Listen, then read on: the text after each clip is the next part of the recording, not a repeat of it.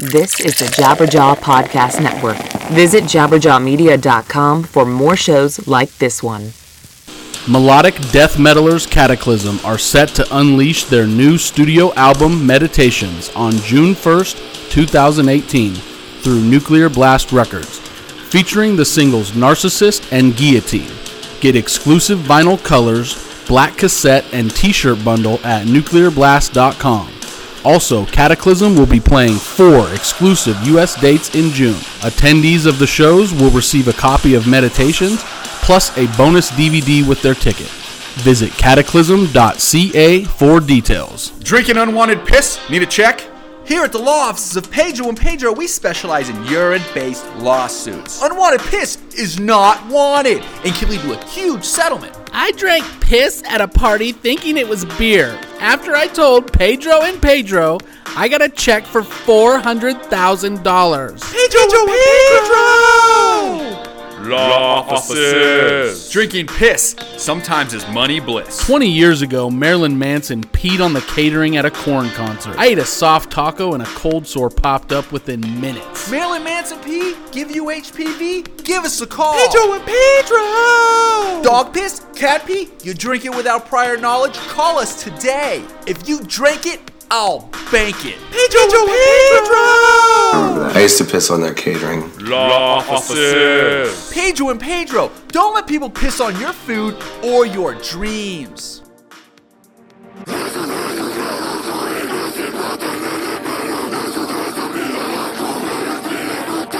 It's the Metal Sucks Podcast with your hosts Petter Spych, Brandon Hahn, and Jocelyn Sharp. Metal Sucks Podcast. Hello, everyone. It is I, your host, Petter Spych. I am always joined by Brandon Gooch Hahn. Hello, how's your mom? You could find me on Twitter and Instagram at YourBuddyGooch. and via Springfield, Missouri on Skype we are Jocelyn Sharp. Hello, how's your dad? You can find me at Jocelyn Sharp on Twitter and Instagram. And all you sisters out there can find me at Rise to Offend on Facebook and Twitter. Rise to Offend official on Instagram. Yeah, that was kind of weird. You guys put me in a sister situation. Of course we did. So this week, guys, we have got an interview with one of our other favorite podcasts on the Jabberjaw Network, the X-Man podcast, and his new band, Bad Wolves, which is touring right now. We're talking to none other than Doc Coyle. We're talking about the new record, Disobey, which is out now, the debut record from Bad Wolves, if you guys haven't picked up a copy yet. And we talk a lot of basketball because the playoffs are upon us, or the finals are going to be upon us very soon. So anyways, before that, guys, we're going to jump into some quick Metal Sucks news stories that we love to talk about. If you guys didn't hear our little bit at the beginning there, the first story we would love to talk about, Marilyn Manson, you know, always good fodder for the show. Marilyn Manson, always. This week in a promotional video, and you can see he really doesn't give a shit to promote things, but somehow it works out for him.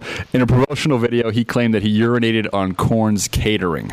Do you believe that Marilyn Manson urinated on Korn's catering 20 years ago? Yes. Jocelyn, what about you? I don't know. Okay. I don't know.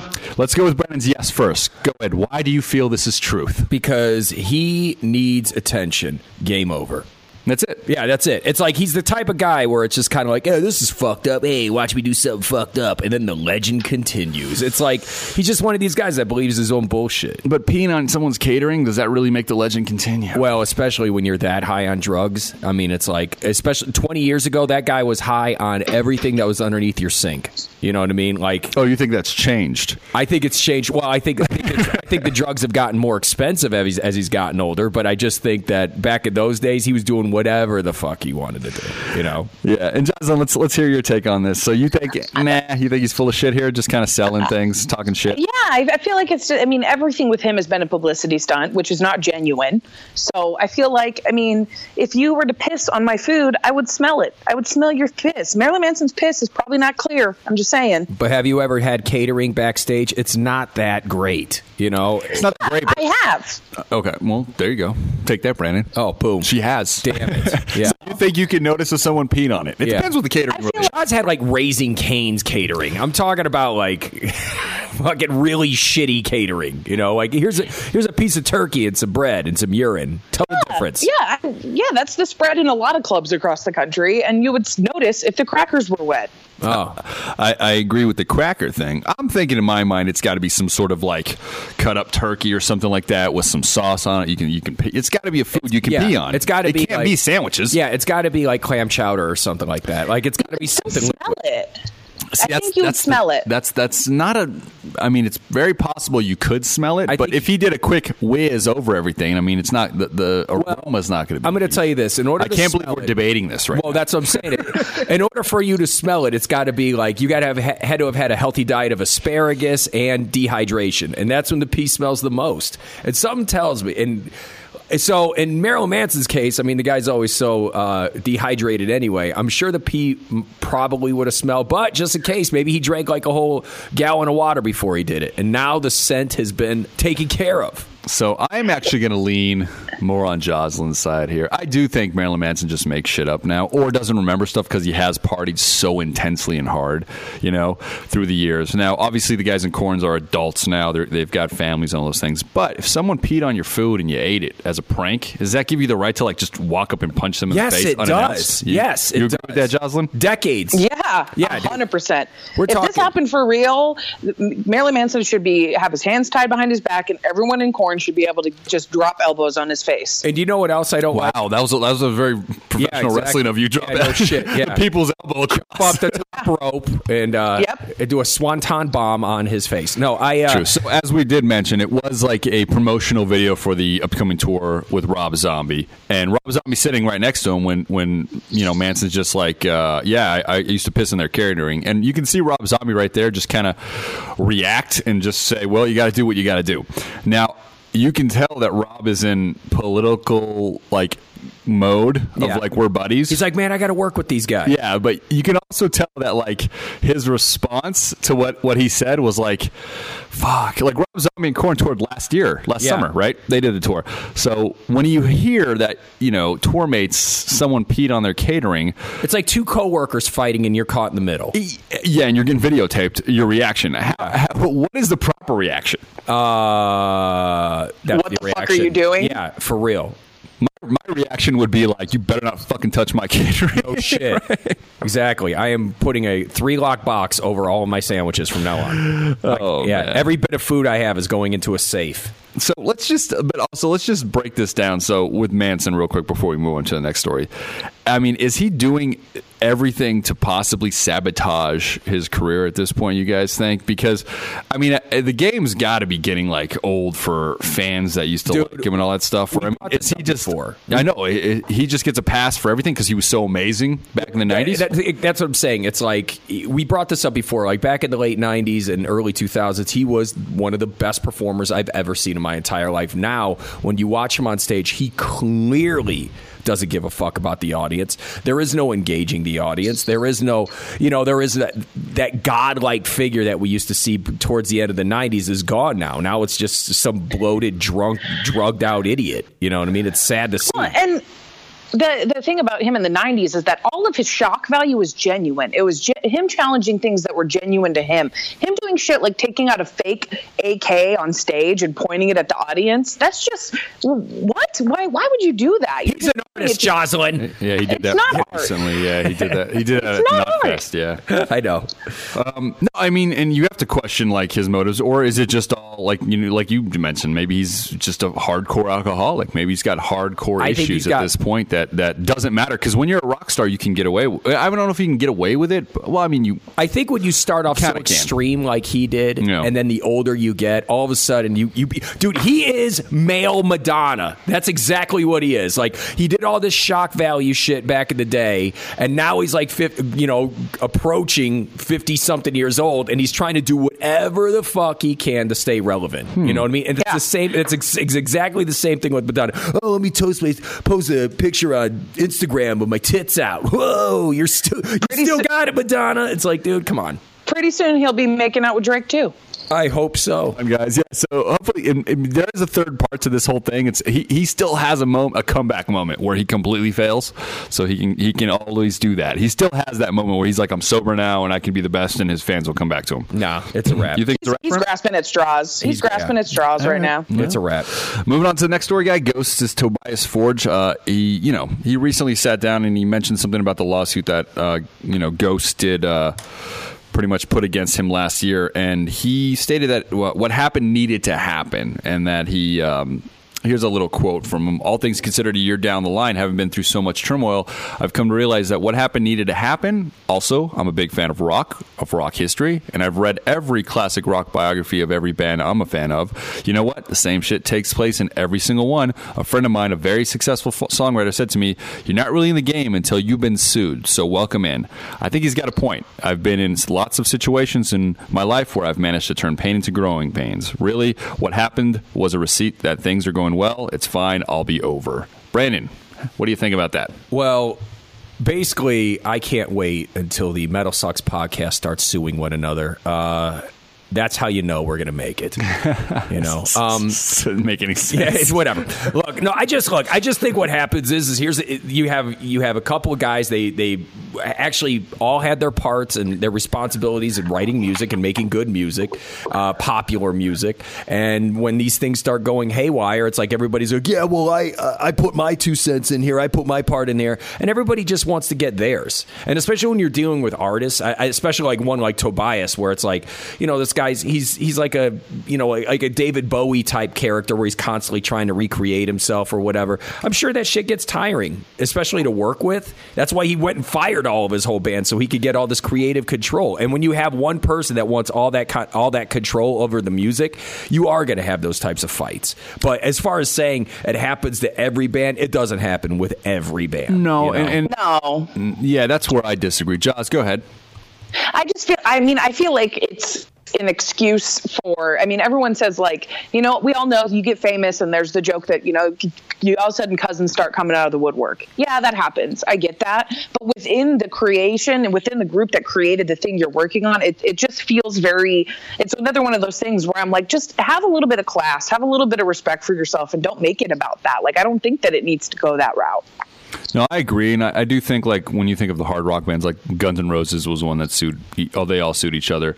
But again, what happened? Axl wanted all the control. That's what I'm saying. But with Ghost, obviously these guys were behind masks. It's just a different scenario. But they also helped write those songs. Though. Oh no, they put in their parts. Here's the thing: like in situations like this, it's hard to say unless you're in the situation. If Tobias Forge came up with the concept of Ghost, and Ghost's popularity to me is not song based. It's image based. It's what you can sell from a marketing standpoint as far as all their images and stuff like that. If that's that creation is Tobias Forge's, then I give him 70% of that cut. Now, any songs behind the whole image of Ghost would work. It's just a very creative kind of thing. Now, as far as the music goes, it's good as well. So the guys totally deserve what they deserve. I always think everything should be like 50-50, but you know what? In cases like this, you don't know who's doing what, or in any band case, you don't know who's doing what. There's somebody in a band that's a mastermind that's doing everything, that's doing the promotion, that's doing the marketing when this band's going up, and then everybody else is just kind of going to be the sidekick. If that's the case in Ghost, we don't know. But it's hard to determine what percentage of work you did and what percentage of profit that gains you. Exactly.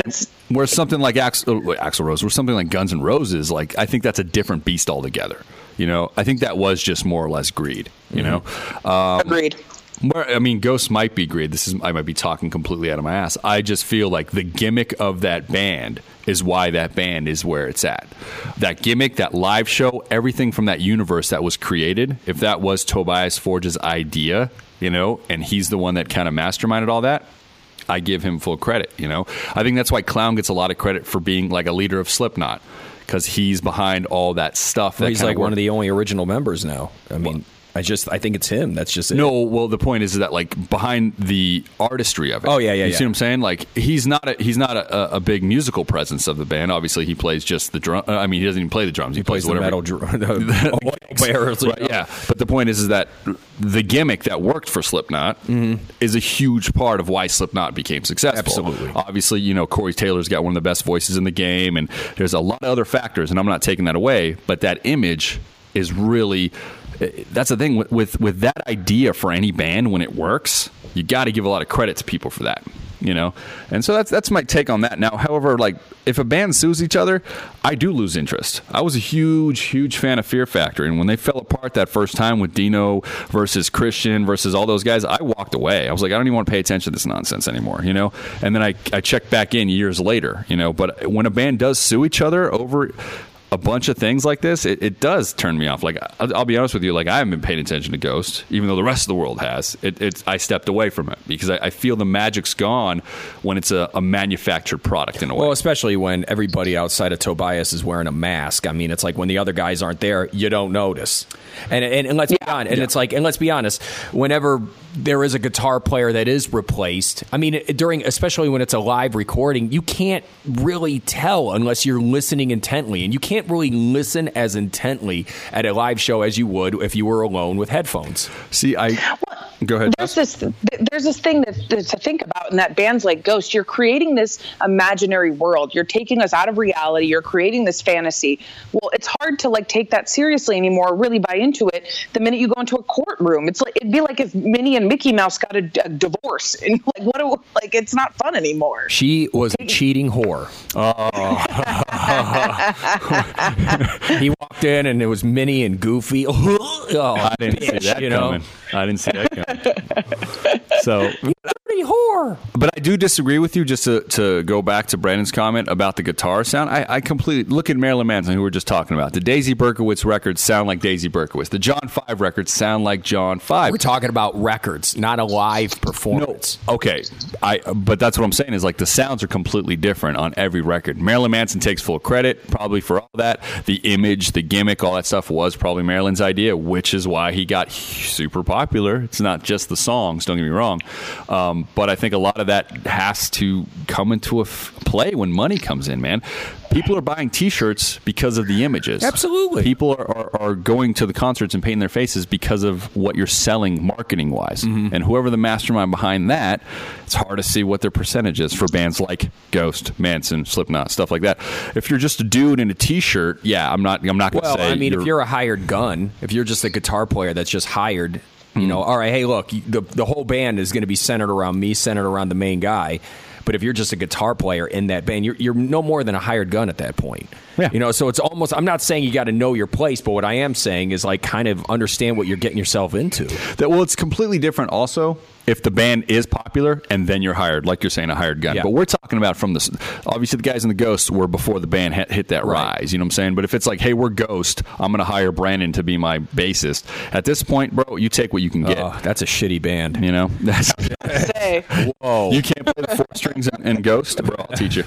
You'll be okay. All right, so last story, guys, before we get to our interview with Doc Coyle, man, I just want to touch real quick on this because I don't know if we discussed it. One of my favorite records of the year is definitely the Between the Buried and Me record, Automata 1. I'm a huge fan of how they broke that record up, put the first 35 minutes on one CD, and obviously the second record is coming out in July. How long are each one? They're both about 35 minutes. The Automata 2 is coming out July 13th, guys, right before they hit the Summer Slaughter tour. How do you guys feel about when they split up a record that can fit into one and release it twice in a year? Well, I mean, how many records are over an hour, though? Not too many. Yeah, I wouldn't say, I mean, So it's like if you're taking like both records are like 35 minutes. Mm-hmm. I don't know. It's not. I mean, it's not like crazy long. I mean, it's 70 minutes, but I mean, usually every record has about 45 minutes of music on it.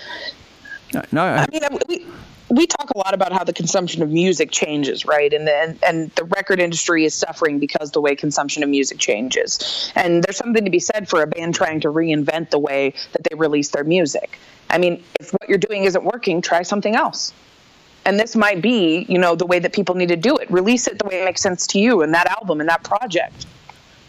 It gives the songs, I think, a little more time to breathe for a band like Between the Buried and Me, because so much goes on in their songs. You know, how many so tracks much. are on each song? It's like each 5. album. The first one was 6, but one was like an instrumental. I think the second one's 5 with an instrumental. I think there is something to be said about listening to a whole record with 6 songs. There's something about, I don't know, I just pay a lot more attention. I pay better attention to when there's less songs on a record as opposed to 12 or 13. You know what I mean? I'm more likely to sit down and listen to the whole thing than I am to listen to the first few. And then, I have a few albums where I've listened to the first 3 tracks and that's all I've ever listened to, because that's all I got through, because they were like 7-minute songs. But if it's a whole 35-minute album, I'm more likely to listen to the whole thing. And like Brandon said, it's like you can really pay attention and absorb it in a way that you can if there's 15 songs on it. Yeah, I always split up a 70-minute record. Like all their previous records are all like 70 plus. I would always go 6 songs in and then revisit the second half later. That was always kind of a way for me to do that, because I would get lost in the middle. Because just the way life is, it's not like I used to be when I was a kid and I can actually listen to 75 minutes like a typo record, and I can just sit down and be like, boom. Like Metallica broke up Hardwired. It was, 80 minutes? They broke it up in 2 sections. I appreciated that. I appreciated when Iron Maiden did it for the Book of Souls, because I just lived with one side for a while. So I really like the fact that they did this. The only thing I would have done differently is I would have released it as a double album and just split it up like that, because then I can have each disc. I would have peed in their catering. And on that note, I know Brandon's not listening. That means some of you guys out there might not be listening either. So let's shut up. So guys, real quick, this May, Swedish death metalers Leak will release their new album Carnage via Metal Blade Records. It is out right now. If you guys haven't picked it up, make sure you do. It's featuring members of Catatonia, Bloodbath, and Witchery. Carnage delivers more of what fans received on their 2015 debut, Mass Funeral Evocation. It's an album where you can expect everything from slow and bone-crushing songs to fast and furious riffs. Purchase Carnage now at metalblade.com/leak. Once again, metalblade.com/LIK. And guys, let's jump right into X-Man Podcast, Bad Wolves Guitarist, me and Doc Coyle. Let's go. Everybody, what's going on? It's Petter, Metal Sucks Podcast. On the phone, I got Doc Coyle from Bad Wolves and the X-Man Podcast. Brethren of the Jabberjaw Network, we are both on. And dude, you're currently on tour, man. I checked your dates. You guys are touring till September 9th. That's a straight shot. And you've been on tour for how long as of right now? About a month. About a month. Now, you guys are all veterans of this game, but when's the last time you toured this intensely? Really, since the last Gospel Bid record, Equilibrium, we did about 7-8 months on that run in 2012. And then right after I quit Gospel Bid, I actually went on tour with On Earth. And I was supposed to be a little more extensive, but then we were out with Sepultura, and then the tour got canceled because of their visas. Then I went on tour with this band, Natal. We opened for Queensryche in 2015. And then I toured with Darkest Hour last year, filling in on guitar for Lone Star. So, I've done touring, but nothing extensive like this for a long time. And, dude, it's exciting because Bad Wolves right now, if people don't have it already, Disobey is out now. So make sure you pick up your copy. But you guys are on a strong trajectory right now. But it is like because you're talking about God Forbid, you're talking about, playing with Darkest Hour. It's more of a hard rock universe, though, when it comes to the Bad Wolves stuff. How different is that than the metal side as far as touring and fans and all that stuff? Is it exactly the same, or is it different? It couldn't be more different. For example, me and the singer Tommy, after the single took off, the zombie cover, we went and did press tours in the UK, Germany, Ireland, Canada, did 2 days in New York, and we're talking mainstream press, playing acoustic guitar on the radio, playing on television, Entertainment Tonight in Canada. Literally, we're doing morning shows where they're doing a cooking segment, and it's let's go over to the guys in Bad Wolves. They're going to play their song Zombie acoustically. So it's much more. I almost feel more like a politician almost, because you have to be on, you have to be camera ready to a certain degree. There's you have to be careful what you say. You can't unfortunately we're not like Guns N' Roses in 1989 where we're showing up these places drunk and we don't care. It's like we care and we want to do a good job, and we understand we have this opportunity just not afforded to new bands and rarely afforded to metal bands. So, and given our ages, we know that, we're not going to get another chance like this maybe ever. So it's like, if we don't hit it out of the park now, or if we do hit it out of the park now, it could set us up for a long, great career. I love the story, man. I love it so much. I just the same. It's such a similar story to like Five Finger Death Punch. And one thing with hard rock though, whenever I have conversations with people and they're telling me, no, you got to check out this Shinedown record. You got to check out like that kind of subgenre, of like the Breaking Benjamins, all these bands you'll be touring with here this summer. Is that they're more like fan favorite bands, and metal is more like critically acclaimed bands, right? Like where the critics are like, you have to hear this, you have to hear this. But I always combat that with like, there's always bands that are both. But that's a hard thing to do because the critics want you to listen to something else, but the fans kind of want to listen to one other thing. So it's a weird kind of divide that you do, or that you have to do in an industry. Do you agree with that at all, or no? So if you don't know this, I used to write at VH1.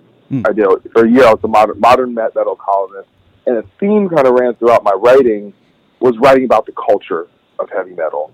And one thing I began to notice was this divide between the quote-unquote real metal world, or the underground metal world, I don't know what terminology to use, and this mainstream heavy music world, where these bands on the radio, and like, for example, if you were to look just on the internet, you would think Nickelback is the least successful band in the world, right? Mm-hmm. Based on, like, there's literally, you cannot find one charitable review, comment, almost nothing. And yet they play and 10,000 people show up, and they put out a record and it sells a million records or hundreds of thousands of records. So to me, whether you like them or not, I think is irrelevant. What it describes, though, is this kind of dichotomy between what people like. When we say people, that doesn't mean all people. It just means there's enough people that can support a band or a musical endeavor to a really massive scale, and yet there can be it can be completely incongruent to how the perception is, right? So then it says, well, so what really matters? And I think when it comes to the underground metal world, the more I'm more used to is that a lot of the musicians in that realm would prefer to have the cool factor, or to have the seal of approval from their peers, or for the kind of the people that consider things to be cool, rather than have a really successful audience, or having, and there's a distance between that, and it's tough. It's not easy to, obviously look at Metallica, right? Everyone loves Metallica. They're the biggest band, but probably just as many people talk shit about Metallica as people like them, but ultimately they're still the biggest band. So I think it kind of comes with the territory, and I just wish one of my main themes was we should support each other. Like, I wrote an article about a headline Metal Sucks did and Metal Injection did, where they framed a Five Finger Death Punch and Bring the Horizon record charting over an Iron Maiden and Slayer record as a bad thing. I thought that was negative. I debated Axl on the show. Why are we tearing each other down? Like, I get it. Like, you don't have to like everything, but you can at least be supportive of the fact that heavy bands still are having an impact. Like, I even saw a dude made a negative post that Ghost is playing arenas. Like, this band sucks. I'm like, but it's a heavy metal band playing arenas. That's cool for everybody. That's good. I don't know. And I agree with you. I completely agree with you. Like, and do you feel that way? Do you see that in other genres when you were writing for VH1, or do you think metal's kind of more or less got that unfortunate disdain? Well, I think, one, I don't want to overspeak my knowledge, because I'm not an expert in country music or hip hop, so I can't really speak to those cultures specifically. But I can say, with at least regard to hip hop, everyone knows they're in the business to get big, right? That's like, they literally gloat about being rich before they even have a record out, Yeah. and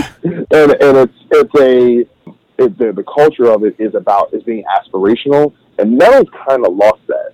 And so you have a band like Five Finger Death Punch, no matter what you think about them, they've created an aspirational version of that. Like, back in the day, you see Motley Crue and they're on a boat and there's a ton of strippers around and they're on a private plane, and they're playing this big stadium, and it created, and even that, clearly that's a there's a shallow way to kind of understand that.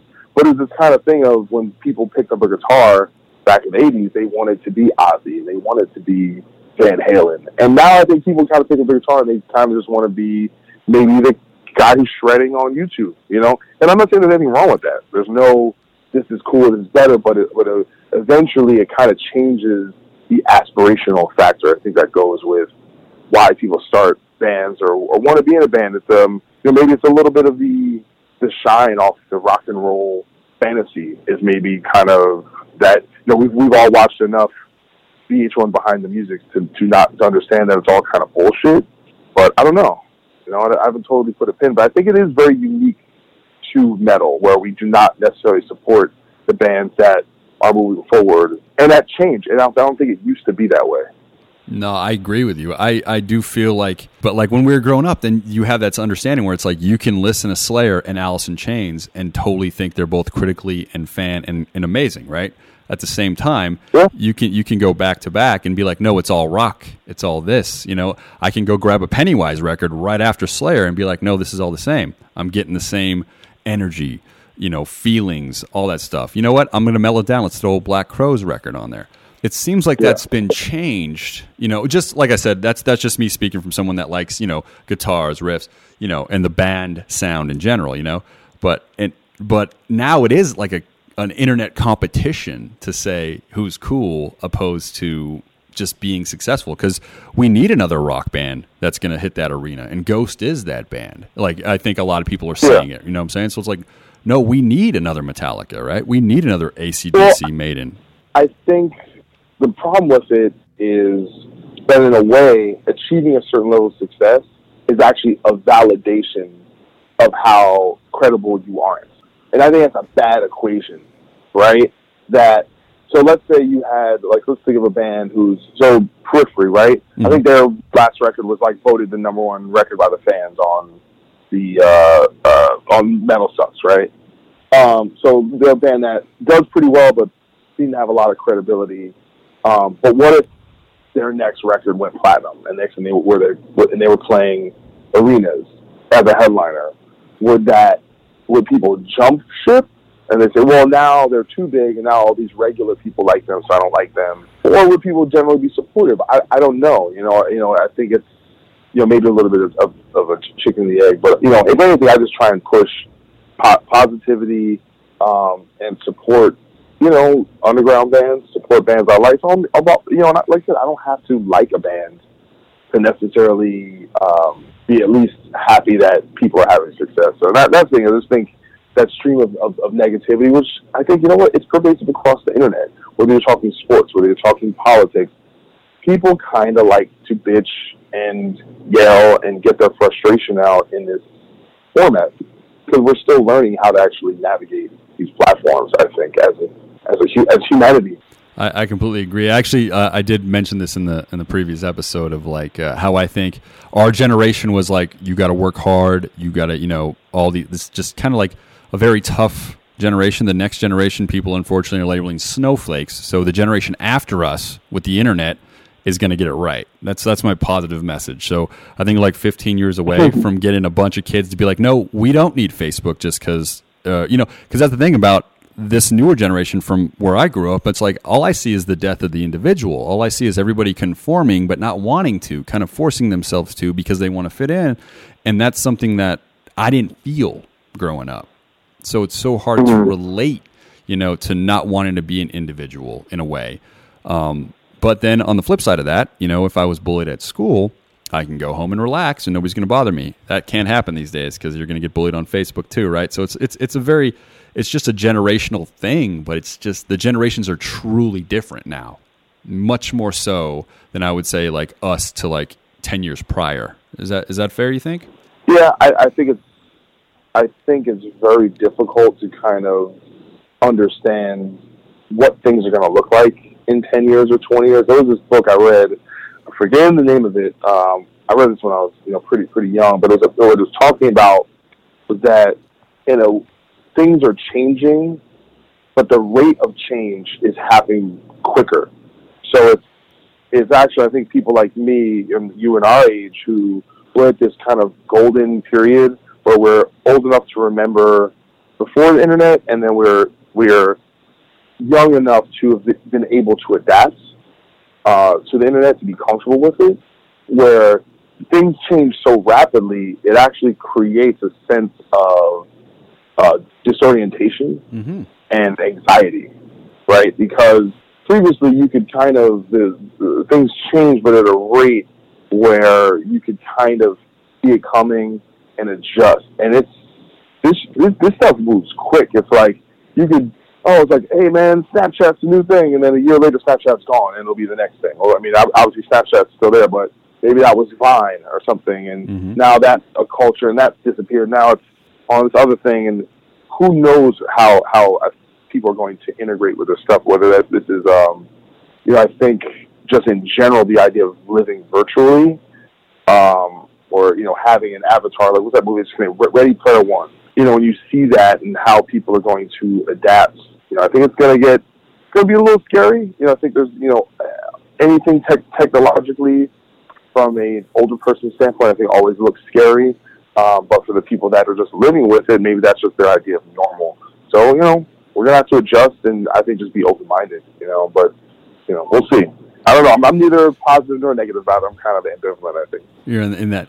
And that's a great point you made about the change, because for even the things that I consider positive change, obviously gay marriage happened very quickly. To me, it's a very positive change, but it like before it was talked about, it takes years for that things. Even like legalizing weed, these things are happening so fast. Like I feel like we just talked about it, and now I'm in Las Vegas, so it's like boom, it just happened just like that. So those things are happening a lot faster, I think, because of the internet and things like that. So there's these positive things because you hear the outrage, where before there were no voices. Yeah, so you go back to the 70s, and they did a lot of polls about if they thought they were going to legalize weed back then, because you basically had the 60s and free love, and that's when drug culture kind of became at the forefront. But here's the truth. Like you said, and maybe this is kind of speaking to your point, they did all those marches and all those protests, and guess what? It never stopped the war in Vietnam. It never it didn't. Putting the flower in the gun didn't stop the violence. You talk about how many leaders were assassinated. You talk about the race riots. It was a brutal time. They thought this stuff was moving in one direction, and it didn't. So yeah, I think you do have a point in terms of we're able to kind of push ideas a little bit better.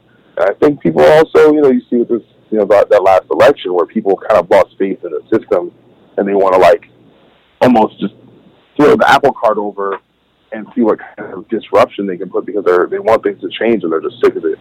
And the election, that's a good point that you brought up, is that but the Brexit in England and the election, a lot of that I think was a great lesson for the younger people, because like I said, they have to get out of the house to vote. They have to follow these steps. They have to register. They have to do those things. With a computer in our hand, we're distracted, so we forget to do those things. So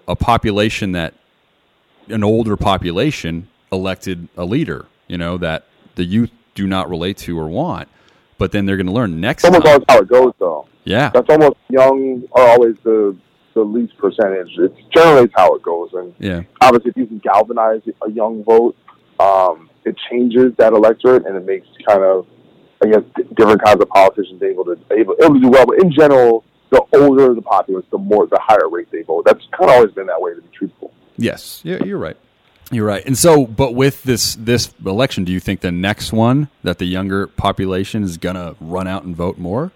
Well, I think one of the benefits of having someone like Trump in office is that essentially politics has become pop culture, and people are paying attention to things that you have people paying attention to special elections in off years, and people are they want to know what's going on with their state legislature, and they're really concerned about the government, gerrymandering. People have become learned a lot more about the political process. You see with these the Parkland kids have done, just getting it, not just protesting, but actually getting involved in local elections, local politics. I think people they understand these things do matter, no matter which way you kind of stand politically, I think a more engaged populace is a better populace. I think people that actually understand that, hey, the choices we make will affect our lives in some way. And hopefully it's like,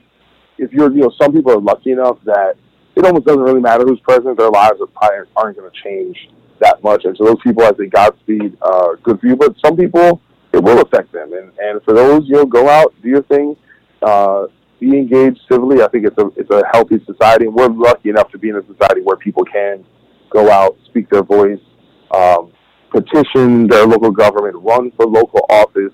I love that. I love people, because I'm not an activist, so I'm glad there are people who are very active and going out and not just talking about something, but actually going out to make active change, even if I disagree with it. It's not about people just doing what I wanted to do. I think people should, whatever they believe in, go out and stand for your beliefs. I think that's beautiful. I completely agree 100% with everything you just said. Yeah, definitely, man. So I did want to talk about the NBA with you, because nobody talks basketball with me. No, none of my friends. We are in Vegas. Okay. We have the Golden Knights that are going to make this amazing thing. Do you follow hockey at all or no? Very little. I don't dislike hockey, but I have this kind of theory about sports where if you really care about a sport and you really want to know every aspect, it is such a time-consuming process that I think it's difficult to do that multiple times. So I don't really believe, unless it's your job, right? Unless you're like Stephen A. Smith and all you do all day is watch sports and read about sports. I think max you can be kind of an expert in like 2 sports. There's no way someone's just like, I'm an expert in running and pole vaulting and soccer. And no, you're not. There's not enough time in the day. No. Like, I don't even think I love basketball. I love the NBA, but I don't even have enough time to know about college, because that's a whole. It's like I'd have to have no job. I would just have to be watching basketball games and reading reports and looking at analysts and stuff. So pretty much the NBA is my area of expertise and main interest. That's awesome, because I completely agree with you. The only things I pay attention to is boxing. I don't even know anything about MMA, and then the NBA. But college sports, no, man, I can't even. I don't think I've watched a college game in 10 years, because it's too. I don't have time for it, like you said. So those are the two for me. I would though. I would too. Yeah. I would watch the entire tournament, because I think it's one of the most fun events out there. But I feel like every time it is, I'm so busy I never have time. So maybe I'll be able to catch the Final Four if I'm lucky. So I think so as well. So back to the NBA playoffs are going on right now. This is going to air on Memorial Day, the Doc Coyle Memorial Day episode. We'll do it every year. And so we got, I want to talk about, because you sent out a tweet about LeBron James a little while ago. And I follow you, and you do the basketball talk, and I love it. But to me, okay, can we say, your opinion, he's the best player that's ever played the game? I don't know if it's necessarily fair, and I think we actually kind of have to start looking at the debate a little differently. Because the problem is, what happens is you have someone who is not objective, right? You have someone like, even I was listening to Bill Simmons' podcast, and he was talking about, with his guy Joe House, where they're not even open to the discussion that anyone could ever be the best player besides Michael Jordan. So if your starting point is no one could ever be better than Jordan, then you actually can't even look at the lens to see if that's actually true or not. But I think there's some things that are definitively clear. One, basically outside of scoring, LeBron James is better than just about everything. I think defense maybe gives a slight edge to Jordan, but LeBron at his peak could guard 5 positions. And he could never do that. Like, you couldn't say, hey, Michael, go guard David Robinson. LeBron could. I've seen LeBron guard Kyle Gasol and stop him. I've seen LeBron James guard Derrick Rose and stop him. So that is peak. But he does. He's a better rebounder. He's a better passer. He's a better three-point shooter. He's bigger. He's stronger. Facts, right? These are all, I give you all that, yes. Okay. Now, the main thing, here's what people will say. They'll say, well, Michael Jordan went 6-0 in the NBA Finals. Okay. Great statistic. I get it. But what we've never looked at is say, okay, is one championship the same as another championship? So, meaning, if one team beats a crappy team that makes it to the finals and another team beats an all-time team, are those the same? Should we count those the same? Right? Or should we count if he brings a crappy team to the finals and they win, or if someone has a better team, or let's say a better coach, right? I mean, Michael Jordan always had Scottie Pippen next to him, and he had Phil Jackson coaching. So that's the thing is once you start bringing in all these factors, it makes it a lot more complex. I would say LeBron is making a compelling argument. Could you say he's better? I don't know. It's just the circumstances are different. I would say of the 3 championships that LeBron has won, every single team he beat is definitively better than every single team that Michael Jordan beat. It's not even close. Every single time LeBron James won a finals, he was facing 3 to 4 Hall of Famers on the other side. He beat the team that had the greatest record of all time. To me, that counts as like 2 championships to me. And they were down. They came back 3-1 to the first team in history to do that. And he was out of his mind. So, I mean, but it doesn't mean he's better than Michael Jordan. And that's the thing is I think sometimes, there has to be one. We can't just say, well, they're both great. Maybe it's 1A, 1B. And here's the thing about LeBron James. His career is not over. And what we can definitively say is at this age, he's way better than Michael Jordan. Michael Jordan was not this good at 33. He was great. He was amazing, but some of the stuff LeBron's doing is just, it doesn't even make sense. But we'll see. I think you have to wait till the career and you can see a body of work and put it against someone else's body of work. I do think history will show that he was the best player. I think LeBron James is the best player I've ever seen. And I'll tell you one thing, though, and this is going to sound like a negative thing, but LeBron James is uncoachable. And he is an ISO basketball player. He's the whole offense. Like you said, he'll be the whole defense on many games, especially if you look at his team now, right? And him being uncoachable makes him the best player to me ever. I know how that sounds strange because you can look at someone like Tim Duncan and be like, no, this guy was very coachable and he won all these titles and it was a team effort.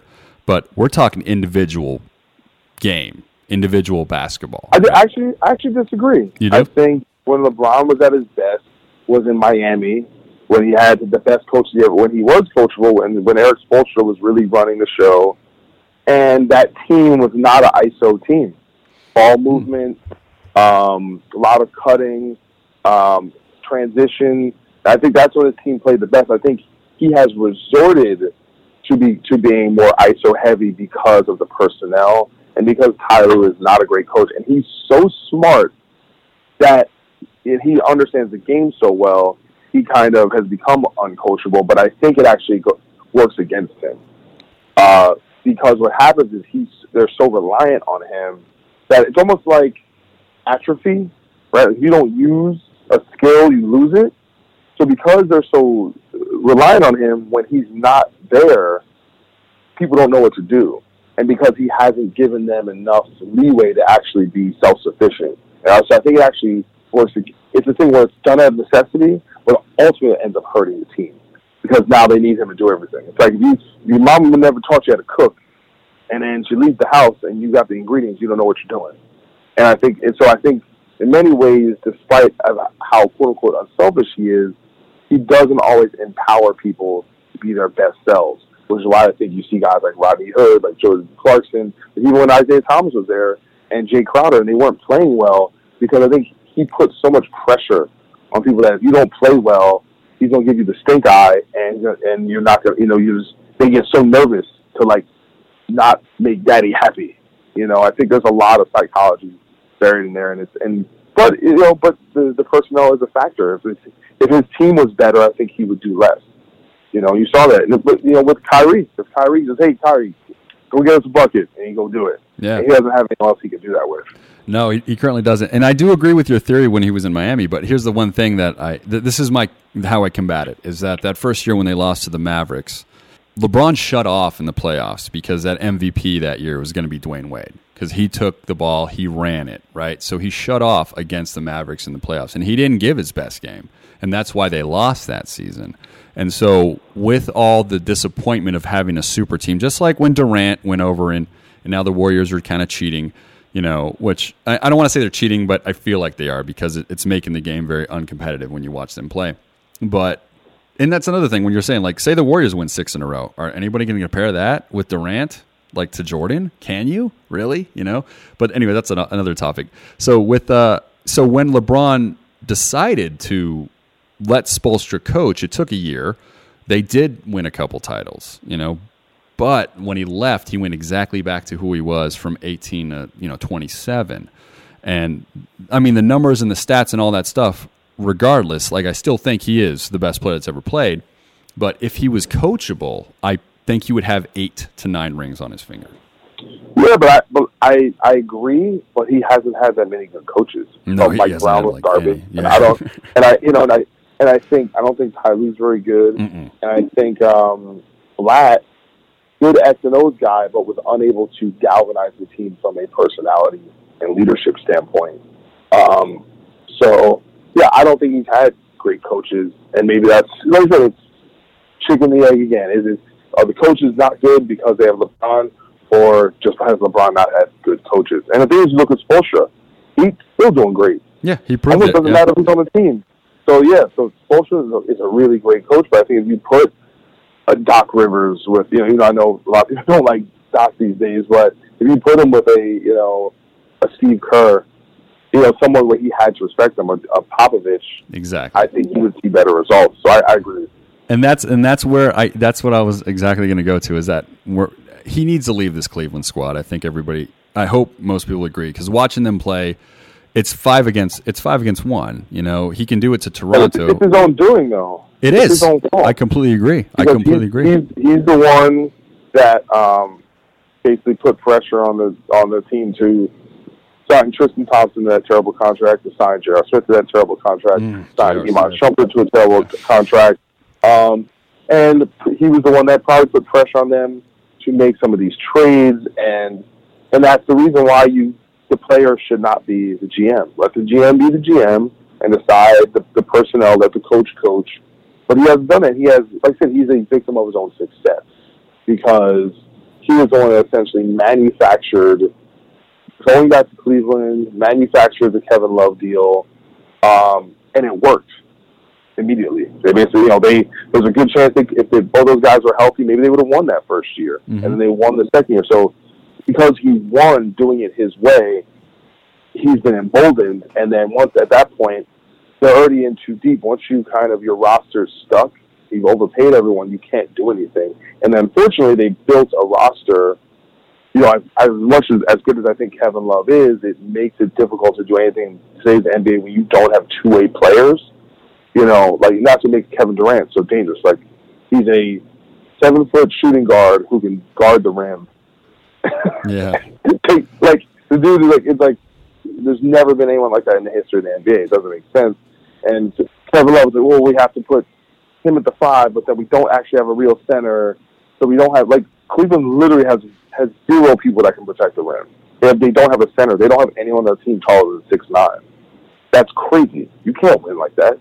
But that's always at all. I agree, and that's why it's like when people are saying let's trade LeBron, is that because he kills the big man. Like, Bosh was ineffective. Love is. I mean, that guy used to be a rebounding monster. You're totally wrong about Bosh. Bosh. Okay. Here's the thing about Bosh. Bosh, in a sense, helped usher in the small ball era. What happened was when what's his name he got hurt. And it changed the way they played. This happened in this Indiana series, and they came back and they put Bosh at the 5. And it changed everything, and then he started shooting threes. The thing about Bosh is Bosh was an all-world defender, one of the best pick-and-roll defenders, and guess what Bosh could do? He could protect the paint. He could protect the rim. So this guy, a guy that can shoot, protect the paint, and play defense, and work and be able to take a backup role and excel in it. And that was the thing. Like, people remember that shot that Ray Allen hit in the corner. Who grabbed the rebound? Chris Bosh. All right, Chris Bosh was great, and when guess what? Right before he left the league because of the blood clot issue, the dude was giving you 25 a night. Like, Chris Bosh never went anywhere as a player. That guy, but he was smart enough and humble enough to take a back seat and play a role that worked. They won 2 titles. This is true. You're completely right.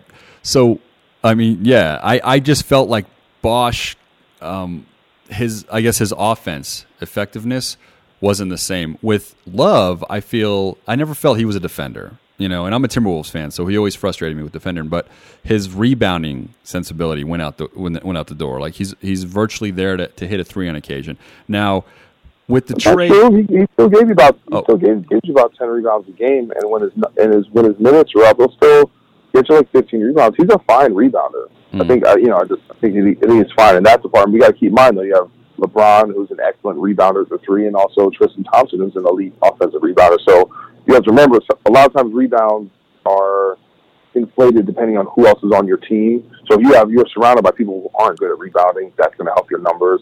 And if you have people who don't, a lot of times you have people who, if you're doing rebounding properly, you'll actually box out. And so you might not get the rebound, but you actually help your team rebound. And we kind of look at things as kind of flat number things, but it doesn't always tell the entire truth. Now, if you were to trade him, though, because this is with my theory on him affecting the big man, like I would want to see him go to the Spurs or New Orleans, right? Those are the two teams that I think that he can... Kevin Love? Oh, no, I'm talking about LeBron. Because I feel LeBron needs to leave Cleveland after this season. What teams would you think he should go to? If I was him, I would go to Milwaukee. Really? Go play with Giannis. Yeah. Because I think...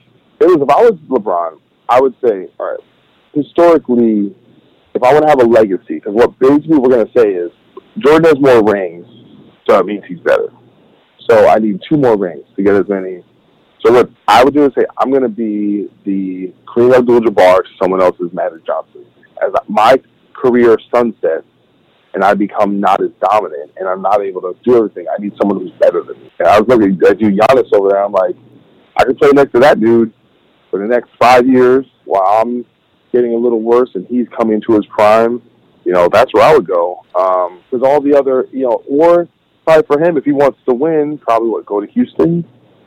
I hope not. But then, I hope not. That would be, I think that would be a little weird considering you have 3 guys that are basically 3-point guards who are used to having the ball. Chris Paul's done a great job of being able to work off the ball. LeBron's never played off the ball in his life. I mean, James Harden's played off the ball. I mean, OKC, that's what he did. Yeah. He doesn't have to be the same ball handler. People talk about Philly. I think him and Ben Simmons' skill set is redundant. Basically, Ben Simmons is a bigger LeBron who can't shoot, but they do the same thing almost. But I don't necessarily see that, even though the talent is there. In LA, I just don't get it. I don't know why you go to the West Coast just to have to get smashed by the Warriors every year and be in a much tougher conference. So I don't really get that either. San Antonio, yeah, that'd be cool, but who was he playing with? Are they trading Kawhi? Is it old ass Pau Gasol and Tony Parker? I mean, what is their roster really? I really don't know. I don't think I think he has less options than we think in terms of a path to a championship, but ultimately it's going to be interesting either way. I think the league is as interesting as it's ever been. What's funny, the probably best place for him to go is Boston. Yeah. But Kyrie would probably, have a shit fit. So exactly. Yeah, I don't think he can go to. See, that's another thing with LA. I was like, what about Thomas? Are they gonna get along again, or are they gonna just trade out Thomas? But see, you do like the league right now, even though the Warriors are just too dominant. Like it affects me. Like the playoffs are. It bummed me out last year when I think it was game 2. LeBron and Kyrie both had 40 points, and they had the game in hand. And then Kevin Durant just came up and just hit like a couple of shots and just ended it and just erased it. And it was like, so 2 of the best players in the league can literally have all world performances, and it doesn't matter. Yeah. It bummed me out, and it's kind of bummed me out how dominant they are. But I do think, a lot of times these things go one way, and we think it's going to be something, and then you never know what can happen. You never know who's going to get injured. Not that I'm hoping anyone gets injured, but oftentimes we think dynasties are going to last 10 years, and they only last a couple of years. Look what happened with Kobe and Shaq. Look what happened with that trio in Oklahoma City. Look what happened, so there's definitely been potential dynasties where it didn't ultimately last, but I think there's more talent now in the league than there ever has been. And it's, it is what it is. I wish Kevin Durant wouldn't have went to Golden State. I think it'd be a lot more fun. I think things would be a lot more unpredictable. I think there'd be a lot more competition. But what are you going to do? This is the world we're living in. I guess on one aspect, you can kind of just, like I said, it's probably the best team ever. I mean, I don't think historically any team would be able to kind of keep up with these guys. Just the shooting, it's too crazy. And the ball movement and the defense, it's, I mean, or they're right there with, the 96 Bulls, 86 Celtics, 83 Sixers, some of the great, the great Magic Johnson teams. I think they're right there or better than any team you've ever seen in the NBA. I definitely think they're, probably the best team I've seen. I would love to see Dennis Rodman and Draymond Green play against each other. That'd be great. If you can here's the thing. What's kind of cool, though, I think in the future, you're probably going to be able to see some very realistic simulations, computer simulations, where we'll might even be able to see some stuff like that that's fairly applicable, where they can kind of put everyone's statistics and figure out actually their skill sets to see how it works. There's a lot of stuff like that online. I think it's actually pretty interesting. But yeah, that would be amazing. That would, yes, excellent, man. So, Doc, man, I had you on the phone. I think I went over a little bit on you, man. But like I said, I haven't got to talk to the NBA talk in a long time, so that was a blast, dude. But I want to make sure I promote everything that people get out there right now. You guys need to pick up this Bad Wolves record, Disobey. It's out now. You're gonna love it. Make sure you check out the video. It's directed by Wayne Isham, dude. This is the guy that did 5 Minutes Alone. Isom, sorry about that. He also did our new video. He also did our new video for Remember When, which is coming out soon. And then, guys, everybody, make sure you go to iTunes right now. Subscribe to the X-Man podcast. I listen to it weekly, Doc. You just did your first live show, by the way. Congrats on that. We're scared to do those. Thank you. It wasn't my favorite because of the setup. It's hard, bro. And maybe the intimacy of my show. But I think I'm going to do future is wait for the show to get a little bigger, and then maybe do like kind of like an open forum. I'll have 3 or 4 people on there, and we'll just kind of shoot the shit, make it a little more fun, as opposed to doing a regular X-Men type show, which my show is very intimate. And I wondered if maybe the live nature of it kind of hindered the intimacy a little bit. But people check that out. Follow me on Instagram and Twitter at Coyle. I'm around. 5-star reviews on iTunes. And I'll tell you this right now. If you're in Vegas, man, and you want to do a live show with us 3, we will make that happen. And we'll do a swap cast. That's what people do these days. They do these things called swap casts, where we play the same show, I think, on both episodes or something.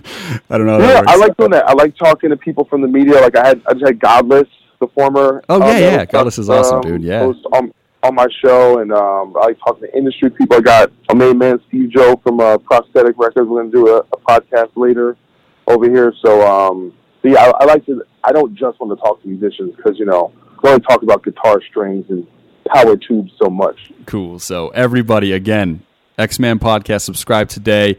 Bad Wolves on tour till September 9th, guys. You will catch them in North America. It's going to be awesome, and make sure you pick up the new record, Disobey. Once again, Doc, always a pleasure, man. Thank you so much for calling into the Metal Sucks podcast. Of course, brother. Take care.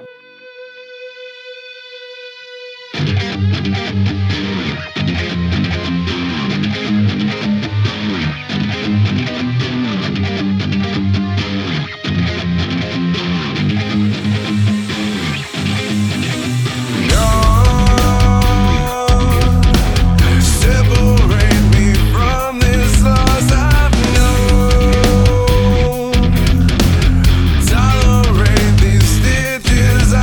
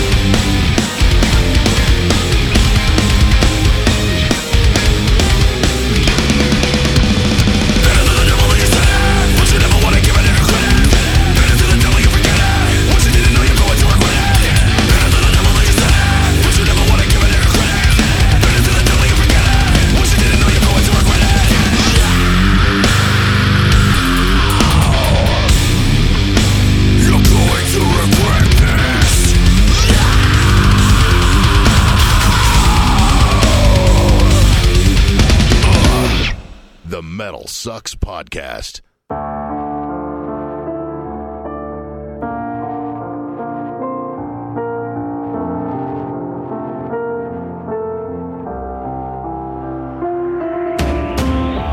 Another head hangs slowly, child is slowly taken,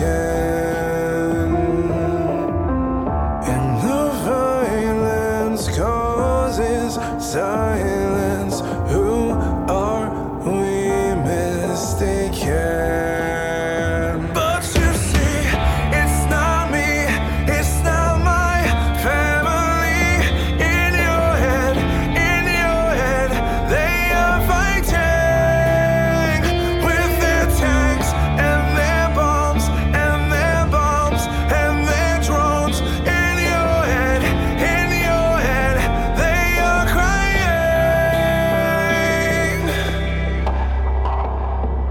What's in your head? In your head, zombie, zombie, zombie.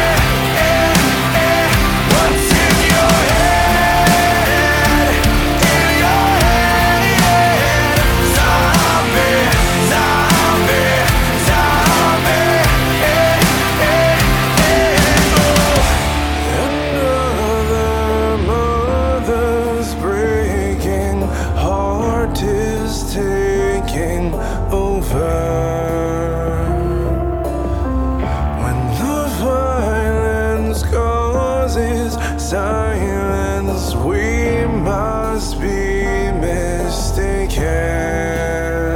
It's the same old theme in 2018. In your head, they're still fighting with their tanks and their bombs and their guns and their drones. In your head,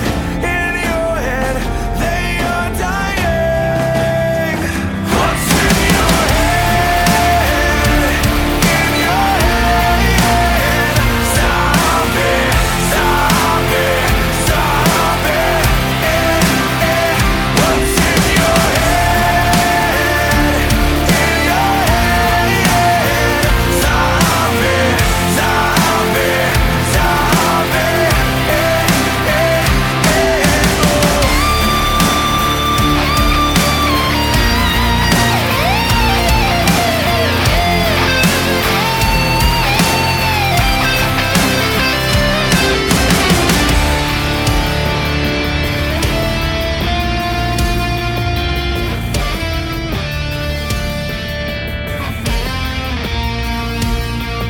It's the same old theme in 2018. In your head, they are dying. What's in your head? In your head, zombie, zombie, zombie. What's in your head? In your head, zombie,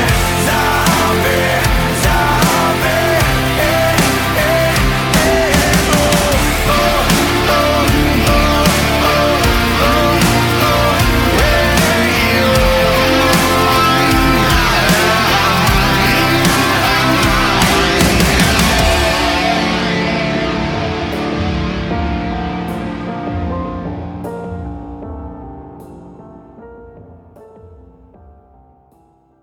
Doesn't matter if it's punk, metal, or rock, Rockabilia is your one-stop shop for all band merch. They have over 500,000 items to choose from. Hard to find stuff that you can't get anywhere else with the largest selection of music merchandise available in the world. Doesn't matter if it's hats, shirts, autograph items, patches for your battle vest, Rockabilia will have you covered. And everything is officially licensed. Don't fall for the Chinese counterfeit band merch on Amazon or the targeted Facebook post promoting a bootleg product. If you support Rockabilia, you're supporting supporting the artists. Been around since 1987 with 30 years of giving you the best memorabilia. And for special discounts, use the promo code PCJabberjaw. So for your punk, metal, and rock memorabilia, there's only one place to go, www.rockabilia.com. And we are back, everybody. First song you heard, both songs off the new record Disobey by Bad Wolves, which is out right now. First song is Better the Devil, and the second song is the hit cover of Zombie.